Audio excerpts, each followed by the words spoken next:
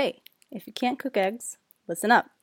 Every year or so, my sister, hey Melissa, and I like to get our hands dirty with flour and other types of food. So, this year was especially fantastic because we were able to go to a baking class. Was it super intense? Yes. Yet it was also refreshingly fun to spend time together. So, enough about me. How does this matter in terms of miles and points?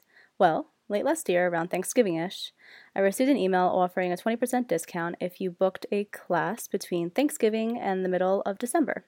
The caveat being that I must take the class the following year, i.e., 2017, between January and March.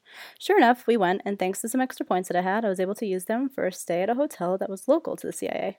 Not only did I save 20% for the cooking class, but the hotel was free for a grand total savings of more than $230. Pretty sweet, huh? Get it? Whoa, that was a bad pun, even for me. Sorry about that.